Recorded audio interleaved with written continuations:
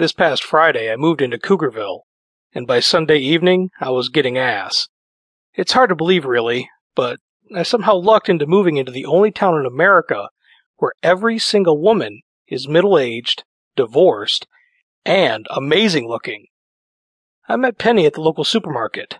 Now, I know what you're thinking. Guy goes into the supermarket, is waltzing the aisles, and bumps into cute lady, and arranges dinner date. Well, that's not what happened. Penny works at the local bulk buy, and somehow I got lucky yet again, and ended up in line for her register, and came away not with the date, but with PTF. Promise to fuck. It's almost too much for me to believe myself, but this is exactly what happened. I won't waste too much time on the mundane details, like the guy ahead of me who I kept begging to be blind, so he wouldn't even notice Penny before I did.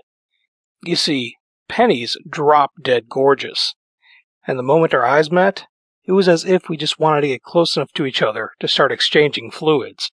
Nothing else mattered. I'm in my mid-20s. I've had my small share of pussy to date, but when I saw this woman, it was as if nothing else mattered. I just wanted to get within hearing range and say, "Lady, I want to fuck you."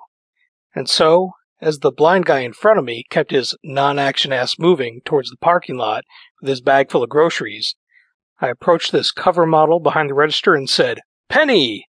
I didn't actually know her name at the time, so I said, "Ma'am, I want to fuck you so bad, my balls are aching.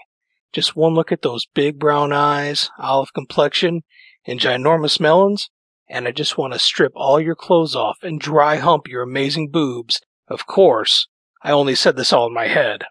Thing is, though, I don't know if you can believe it, but it had the exact same effect as if I had said it out loud.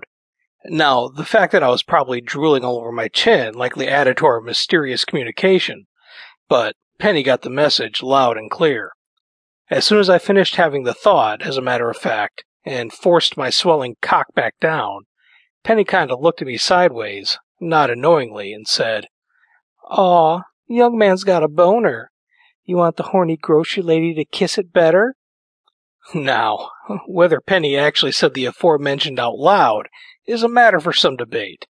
There was no one else in line for her cash, and so really only Penny or myself could honestly answer that question.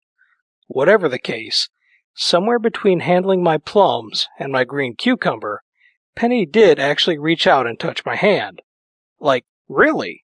Actually, in the real world, reach out and caress the back of it, more like, and then she took a pen from right between those gorgeous boobs and wrote her number on the back of my receipt. No lie. Saturday night, after I was sure Penny was done with work, I rang her up. She didn't answer, and I started to feel unlucky again. Then, what do you think happened a half hour later? Penny sexted me the most amazing picture of her wearing barely anything. When I called her back, she said, "That was over an hour ago. I've progressed. Now I'm wearing nothing at all. What do you want to do with me?" And so started the best phone sex I have ever had in my life.